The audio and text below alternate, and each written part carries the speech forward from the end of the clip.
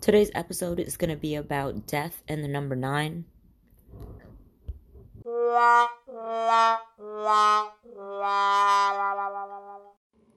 See, I prefer to put more love into my episodes, but before I can do that or get to that, I have to deal with this death situation process, elimination process of things, okay?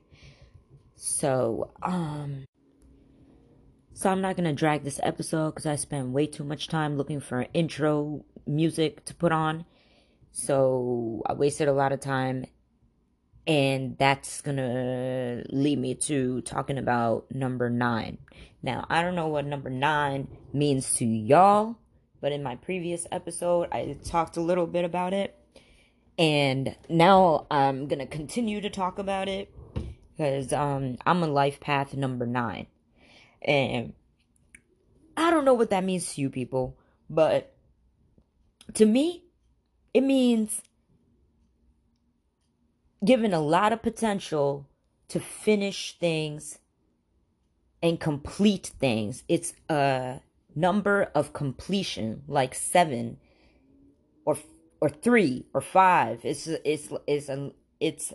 a level of completion. So me being a number 9 life path, I've always had a tough time finishing what I start.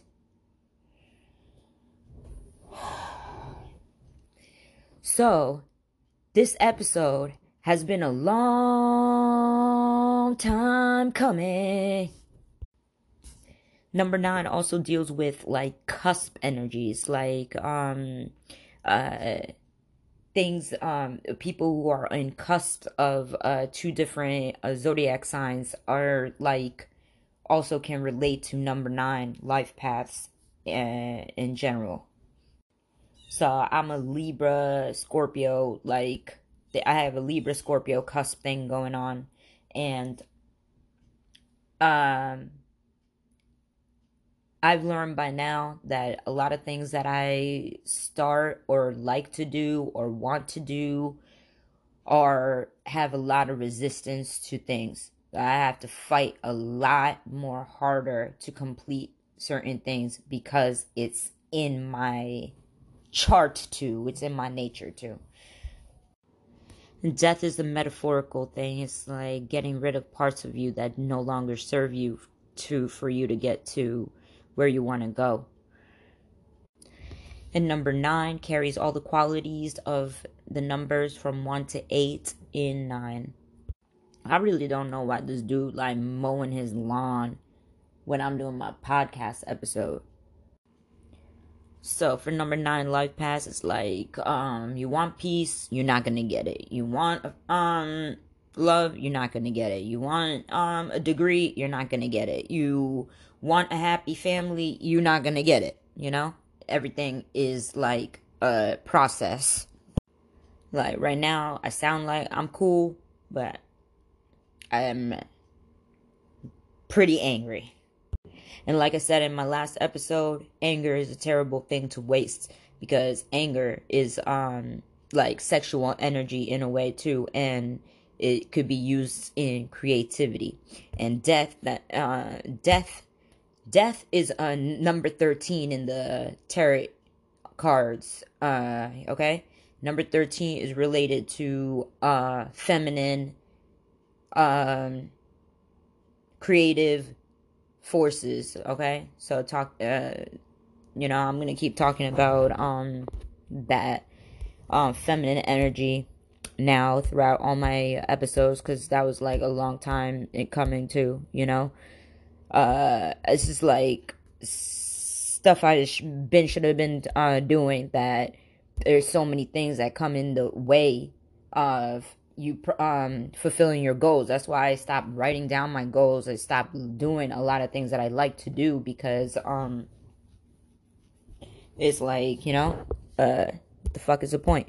So death, okay? The appearance of the death card symbolizes a metaphorical death. It's not a actual talking about a metaphorical death. It invites big changes, personal transformation, endings. This lawnmower is pissing me off. Shredding your old skin, ego, to embrace your new self. The image of Kali, the goddess of love, birth, and rebirth, symbolizes endings and beginnings. To accept the new, the old must be released. All right, people? To accept the new, the old must be released. Is anybody listening to the words that are coming out of my mouth? So, she is often misunderstood for relating her energy to the brutal glory on the battlefield. She is the protector, lover, guide, and mother who motivates you to accept the changes for the best and to weave remarkable story of your life. This is sounding all very like new age and stuff, you know, but I'm not, you know. Like, who the fuck mows their lawn like at 6 o'clock at night? Alright, I'm just gonna get through this. Alright? But she's the protector, lover, and guide and mother who motivates you to accept the changes for the best and to weave remarkable story of your life. Standing on the body of a soldier signifies her efforts to fight for the innocent. Although she seems savage to extinguish life, but her rage is for those who deserve that. She wants you to learn this vital lesson in life, that what appears to be a loss could be a signal for happy beginnings. So, there's so much I could say, but death is a horrible word. In the tarot cards, the death card is considered a powerful card. I think it's related. I know it's related to Scorpio, but it does not imply our departure from this world. Okay, because energy is indestructible. Death is also indestructible in a way, because yeah, you're thank you for thank fucking sorry guys. Alright, so what I was gonna say is that although it's like, would you rather hear a lawnmower blowing things or like birds chirping outside? Okay, so death has to do with the womb and going back to the womb, and the in-between realm of things. So as a transition,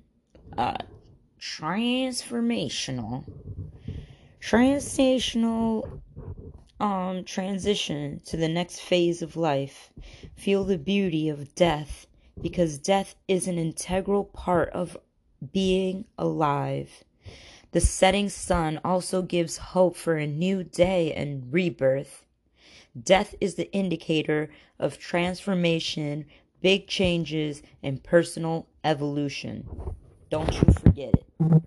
Do not be afraid of changes. The appearance of this card implies the needful changes in your lifestyle to let go of all the useless things, even attitudes and behaviors, to culminate renewal and success. Forgetting the past is not easy, but once you allow yourself to close old doors that are no longer serving you and open new doors, you will see the constructive life patterns and visualize possibilities. Enthusiastically welcome the positive and transformational force in your life. So there's a lot of fucking distractions in this world. And it's that don't let you fully grasp this death transition properly. Okay? And I'm gonna play a clip from this documentary about JFK's casket when JFK died, and I really want to talk about uh, the whole funeral market of they make a profit out of people dying through funeral homes and all that. So I'm gonna play a clip for and so you guys could get more of an idea about transitioning.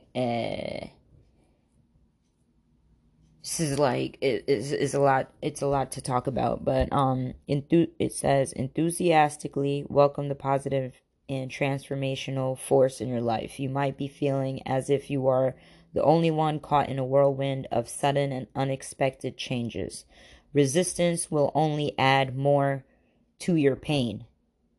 So that's why I have a lot of resistance, because I don't know.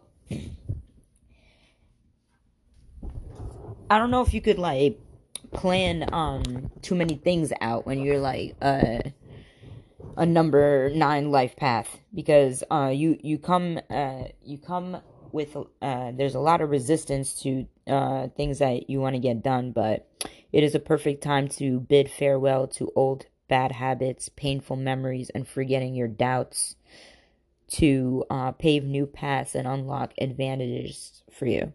Death card rules Scorpio, a passionate water sign. The Scorpions are akin to regenerative powers and positive transformations.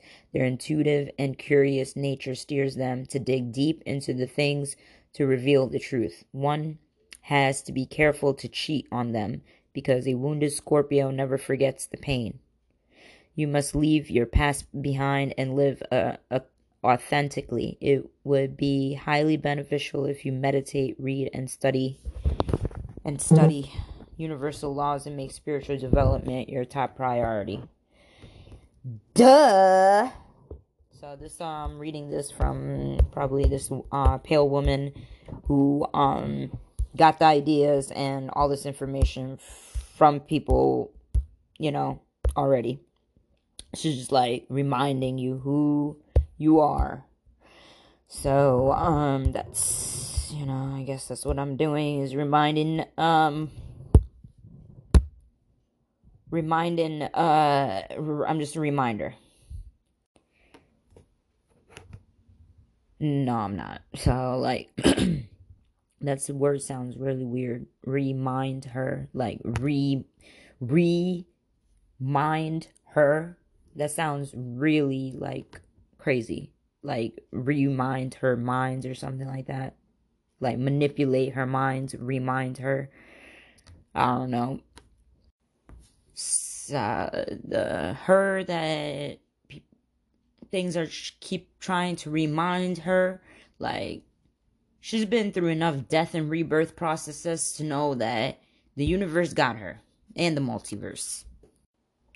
Have you ever heard when you make plans, God laughs? So the 8th house deals with Scorpio energy. The death card relates to Scorpio energy. The number 8 relates to the zodiac sign of Scorpio and creation, the creation process, the death and rebirth process, and generation. The word gender and generative, generation, regenerative, all deals with the woman's body and the man's body being like regenerative, but more I'm gonna say the more so the woman, okay, like the energy came before matter, okay. So also deals with water. It's just like a primordial thing. So it's a Um, okay, what I'm trying to say here is before you could get to 9 completion, you have to go through 8 death. R.I.P. to my father, my grandmother, and my ancestors. And thank you very, very much for the help from the other side to transition things along in the physical side. Wow, so we have 2 retrogrades going on. Mercury is in retrograde, and Pluto is in retrograde in Aquarius till October 10th to be specific. You know, we should have these planetary forecasts playing on the local news. Like, imagine, I mean, if they like gave us the whole these planets instead of the other shit, meteorology that they give us in, I don't know, what the weather report. It should give us an astrological report like what I'm doing right now. Planets in the signs. Mars is in Cancer till May 20th. Mercury is in Taurus till May 12th. Sun is in Taurus till May 21st, and Venus in Cancer till June 1st. That's your astrological report for the day. And I think the moon is in Capricorn. And Capricorn deals with all that death energy as well, because it shares a ruling planet with Scorpio, Pluto. Alright, so on my wallpaper it says, although the walking path is empty now, a springtime stroll with loved ones is a popular pastime here. It's kind of deep. It says, although the walking path is empty now, a springtime stroll with loved ones is a popular pastime here. Pastime is like a pass, we're just passing through. It's like a man's world, we just passing through it. So let me play this clip by Ask a Mortician. Alright, it's about JFK's casket. What is going on? But here is a crucial piece of information. Jackie Kennedy and Robert Kennedy did not want a funeral director involved at any point in Kennedy's death care and funeral. This was 1963, after all, and they knew their Mitford. A few months before Kennedy's assassination in 1963, Jessica Mitford's The American Way of Death was published to huge fanfare. It was a runaway New York Times bestseller, taking aim at the funeral industry, calling it a huge, macabre, and expensive practical joke on the American public. Now, these are lead-coated steel. Medium price range. Mitford argued that the funeral industry in America sanitized death, while at the same time codifying its most gruesome practices, including the lavish casket, embalming, makeup, mourning memorabilia, and burial vault. The Silent Night special. And very special it is, too, if I may say so. Her descriptions of the embalming process were so graphic that her first publisher broke their contract with her. When The American Way of Death was published, the average funeral came to the exorbitant cost of between $700 and $1,000. To put this in perspective, the median annual income was only $5,600. Mitford's righteous indignation at the high funeral costs and lavish funerary products tapped into the zeitgeist of the time. Americans felt deeply taken advantage of by the funeral industry and were ready for a scathing takedown. This offers maximum protection for a unit in the middle price range. As an alternative, Mitford argued for the simplest funeral possible with the simplest casket possible, followed by a cremation.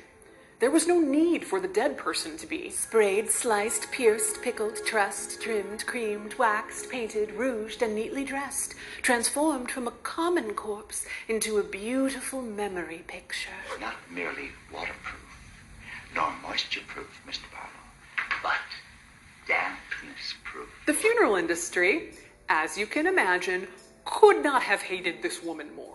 Not only was she British, she was a former communist, the red sheep of her aristocratic English family.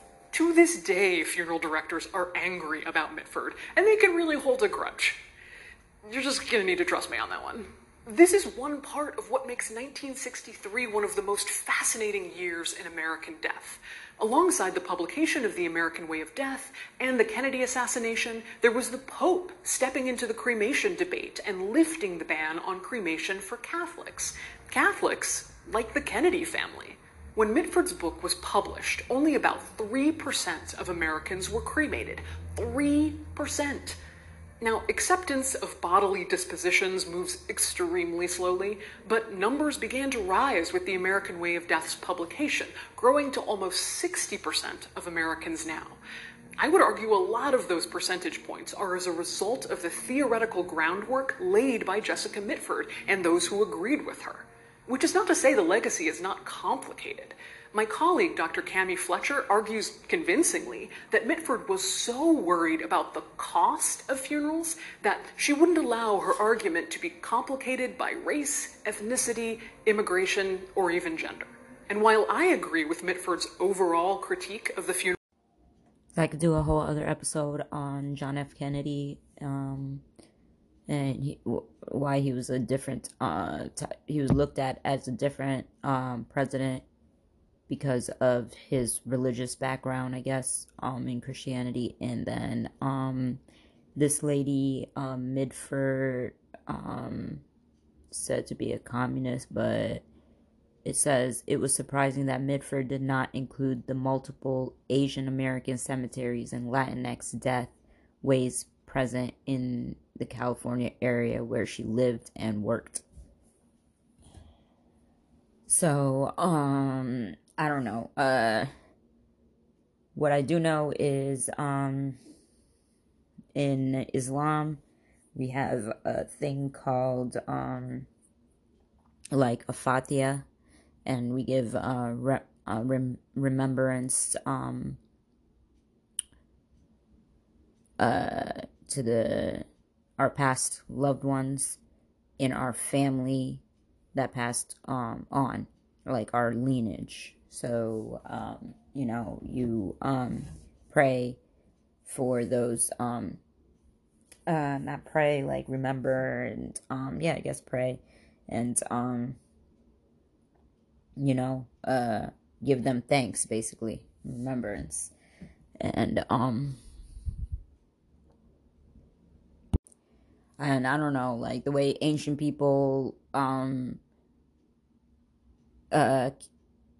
how they practice, like what they did in during death is not how a Western society does anything. I mean, we had like long periods of like we would get people together. It would be like I don't know, in my religion and in back home in India, like they the women actually come together and they do a huge prayer, and they pray all the Quran, like they pray the whole Quran like 30 times or something like that, and read it after the death and stuff, and they have surahs and a lot of things like related to the death process in Islam. It's all about really the other side and stuff, and that eighth house, all that. It's about all of that. Like that's why they it's like a womb. It's it's all about like the transition of death, moving on to from the physical to the other side and stuff. So my birthday is on November 1st. That's All Saints Day here in the North America or whatever. And yeah, I always feel like I've been connected to the other side. Like, I've been through enough spiritual awakenings to know that they should be including it into like the hospitals and institutions in general. Okay. So this is from the Cosmic Mother. The moon tree, like all symbols of the great goddess, is a double-sided, the double axe, the double spiral, the moon wheel spinning right and left, the lunar horns of cows waxing and waning, the gate of or doorway, womb, and tomb, where one enters and leaves, is born into and dies out of. And so the moon tree is double-edged with roots in both earth and sky, branches in both sky and earth. But this symbolism is not dualistic. The moon mother is the triple goddess, and her symbols have a triple aspect, for in each the two polar sides are joined in the center. Get it? Joined by her body, the trunk of the tree, the handle of the double axe, the center hub of the wheel, and still center of the spiral, the cow who bears the crescent horns, the space, and the lentil stone itself joining the directions of the doorway. It is the mother goddess who stands herself in the center and joins the opposites in her being. As the third and magic evolutionary term of the triplicity, she mothers the opposites, good and evil, both born from her. There can be no physical alienation. There can only be understanding and a will to evolve. All through the Neolithic, the matriarchal consciousness in both women and men was still open to the process of the self, called by Jaganians, the unconscious, the therefore a physic wholeness. Soma was brewed in the cauldron of inspiration and regeneration, the sacrificial cauldron of the Great Mother. The cauldron, like the other symbols, is the mother's body. It received the ritually spilled blood of death, but also produced the drink of immortality. In the form of the crucible, it was inherited by the alchemists. In it, base metals were changed into gold, matter into spirit, mortal into immortal. This mother pot appears among early European pagans as the great Celtic cauldron of inspiration, the cauldron of Ceridwen, central to later Druidic belief and practice. Hold up. In early Christianity mingled with medieval pagan iconography, it is the chalice of the Last Supper, the Holy Grail containing the blood of Christ, the blood of the mother's sacrificed son. It also appears as the suite of cups in the tarot cards. Isis and her priestesses carried a musical instrument called the sistrum. Legendarily, it contained the four elements of the universe: earth, air, fire, and water. Each is the opposite of the other, and they are all resolved into harmony within the body of the sistrum. Nature is released by the movements of Isis, vibrated into music and vision. The roses of Isis are pure passion, love, redeemed from lust by the energy of understanding. I am she of 10,000 names. I am all that has been and is and shall be, and no mortal has ever revealed my robe. The robe of Isis is the multicolored veil of nature which hides the mystery truth from uninitiated human eyes. The sun, lovers of the goddess, Dionysus, Osiris willingly, but even Buddha and Christ against her will are the same. The goddess of Crete wears 3 opium poppy seeds on her head, and Buddhists twirl the wheel chakra to achieve inspiration and luminous integration. All this churning of the cosmic ocean finally produces the magic drink of Soma, the moon fruit, the mind. I'm not finished. So much of what comes to us from the Great Mother mythology is her aspect as terrible mother. Historians and psychoanalytical researchers stress this aspect as though it illustrates the darkness and savagery of all those millennia unenlightened by patriarchal order. There was blood sacrifice, but nothing approaching the scale of patriarchal mass murder, nor was the sacrifice wanton. It was highly ritualized, and people believed there were deep reasons for it. Our human ancestors could not have survived the millennia as brutal savages, nor could they have created all the seeds of all the cultures that followed unless they were highly complex beings. To know them, to know our own history as earthlings, we need to understand their complexity and their reasoning. The ancient people believed that the fetus was entirely formed and fed from the mother's blood, and this was why women didn't menstruate during their pregnancies. This perception was half correct, though the entire menstrual cycle is only recently understood. Menstrual blood was valued for its power. African and Australian Aboriginal people painted themselves red and poured blood and sacred stones celebrating the menstrual power of the Moon Mother.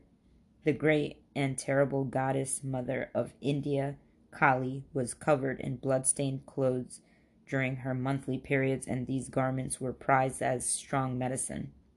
Kali's devotees also slashed themselves and covered her statues with their blood. These ceremonies still occur in India. That is true. That's what actually happens in Cambay, India. During Muharram time, when I was a child, my mom took me to India. I actually saw the men slashing their chests with knives. What was taken from her by expanding on the perceived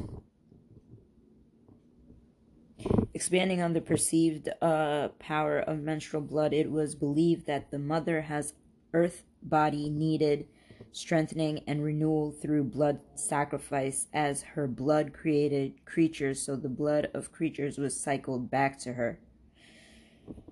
Whoa. What was taken from her by humans in the form of harvest had to be returned in human or animal sacrifice, so the Neolithic funeral rites were not only connected with the deaths of human beings, but also acknowledged the death of all earth vegetation.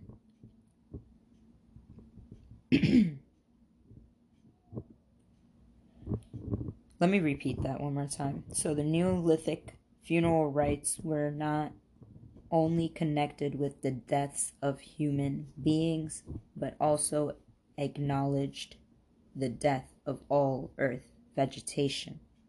Blood sacrifice and sexual rites were interwoven with mourning the dead. Plowing the fields, harvesting crops, are all mourning the dead, all to aid the rebirth of the seed. It's a rebirth of the seed and the dead body, a rebirth of the dead body through a ritual renewing of the Great Mother through the mingling of blood, sex, and spirit. The moon also was seen as a weakened and devoured by the powers of darkness during its waning phase. The dark of the moon came to symbolize the awesome underworld. Ancient Hindus believed the dark moon descended to earth to wait in the sacrificial place. These 3 nights of darkness are full of terrible power as darkness and as the bleeding time of women. During this time, humans once fasted and prayed and performed rites to keep themselves concentrated and intact during the passage of darkness. That's deep. So, in the later, so the 3 days where, like Jesus dies and comes back to life. This is what it's coming from this great mother side of darkness.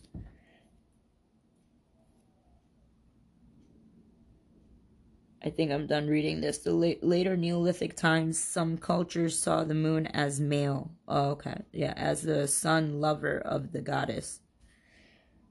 As the sun lover of the goddess. Sound crazy. Like the sun and the lover of the goddess is how the males saw the moon as male. They saw the male Neolithic times. They saw the moon as male. It's like when this homosexuality period happened, or like that's as the vegetation deity died once each year to fertilize the crops which his blood, so the male moon god died each month.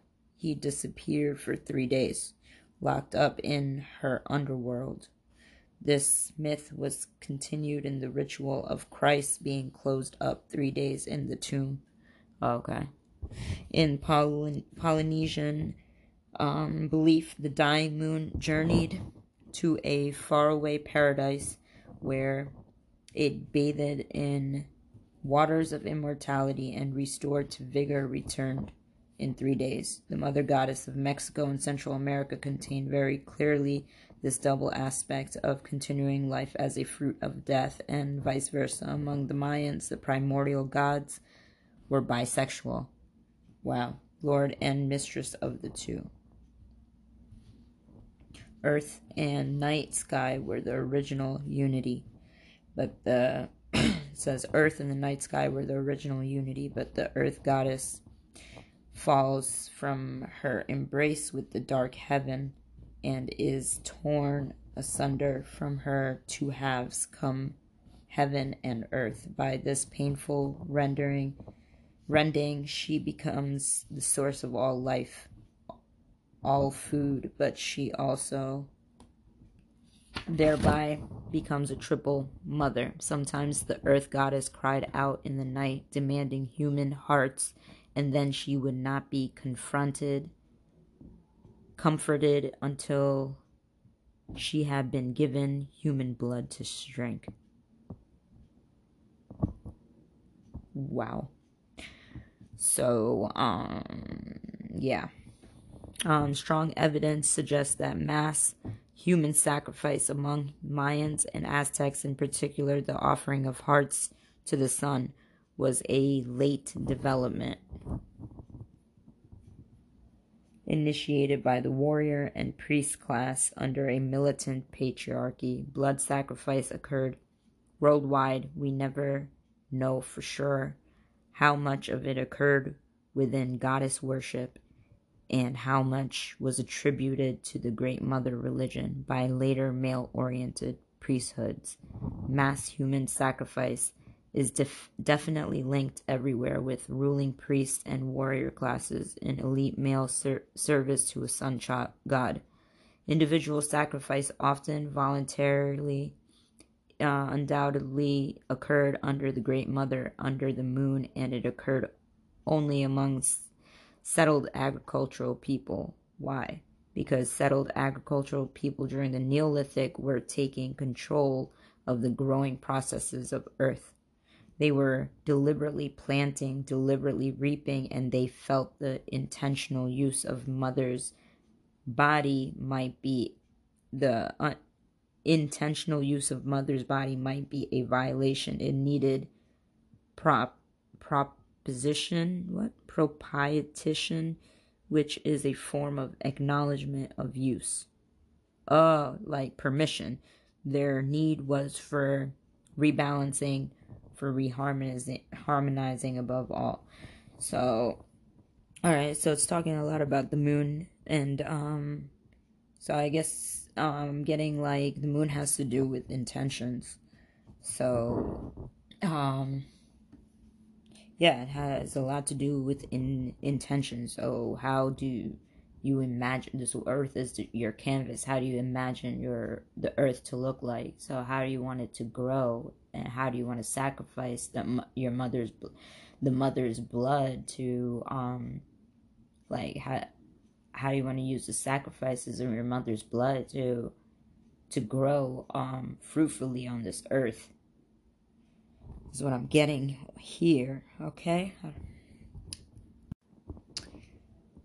Alright, so the constant recycling of life through death and back again dramatically signifies the human need to harmonize these poles, especially the women's need to harmonize our production of children with their consumption of food. The harmonization was always a major concern of women's religion. It is only after the introduction of the patriarchal sun cult that the polar symbols of eating and sex became irreconcilable. Under patriarchal control, child production and food consumption have never been in harmony for long, and so mass human sacrifice appears via religion, ritual, or warfare as the sun gods attempt to harmonize them. That was important. So it says,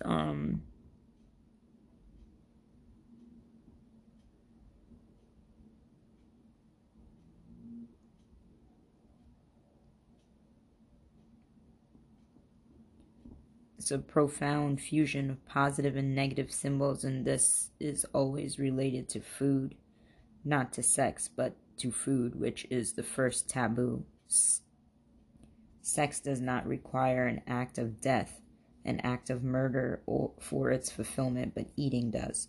From the beginning, there was a primary human perception that our living is sustained by death, by the death of other life forms and animals. Alright? So, it's just getting like, I think there's like a Chris Brown song that's like, he's like talking about fucking the women to sleep or something like that. And I always thought, like, what the fuck? Like, why?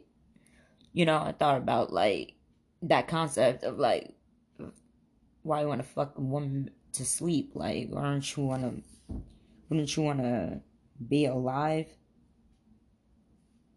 Alright, anyways. Anyways. Too much information.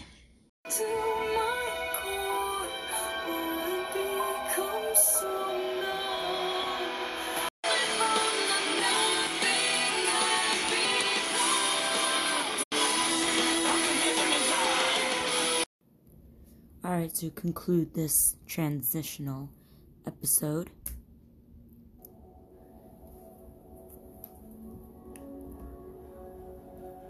I'm gonna say that really there's only two shades, and that's dark and light.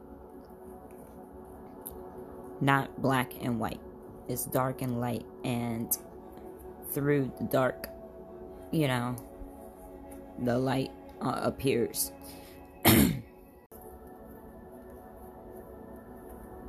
So that being said, is like we get male and female is the two genders, and from this episode we learned that I don't know, y'all tell me what you learned or something, if you learned anything or not, or if it confirmed anything or not. But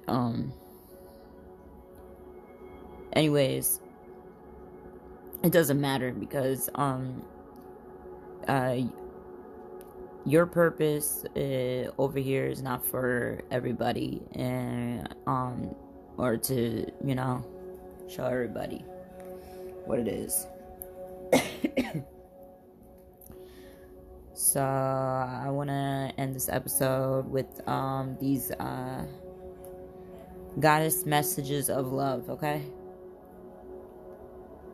So here we have goddess Isis, the goddess of magic. Sexual energy is sacred.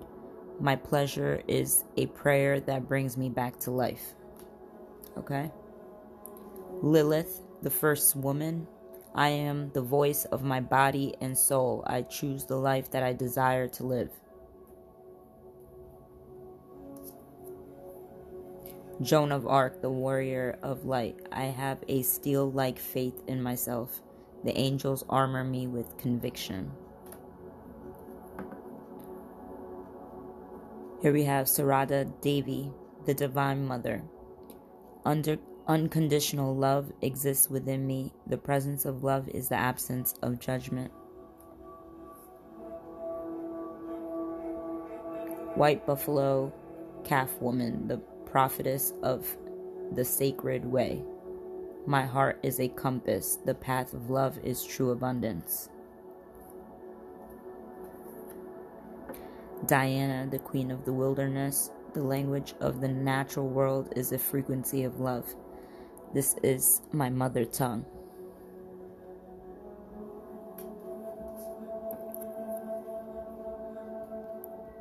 Zhao Zong Jing, the mystic of peace. I am peace. When my mind is clear, the way is clear. Almost done. Saraswati, the goddess of self-knowledge. The essence of who I am flows effortlessly into everything I create. Mirabai, the saint of true freedom. Love is what sets me free. I am married to my own soul. Then we have the cosmic egg, the divine feminine. I hold the universe within me. I am the force of an ever-expanding love. And Sekhmet, the red lady. I am pure strength. I honor my anger by giving voice to it. Let me read that again. Sekhmet, the red lady. I am pure strength. I honor the voice. I honor my anger by giving voice to it. Period. So these are these goddesses that are, you know, the energy around giving me strength through transitions and through my greatest pentacles. I had to overcome my greatest obstacles.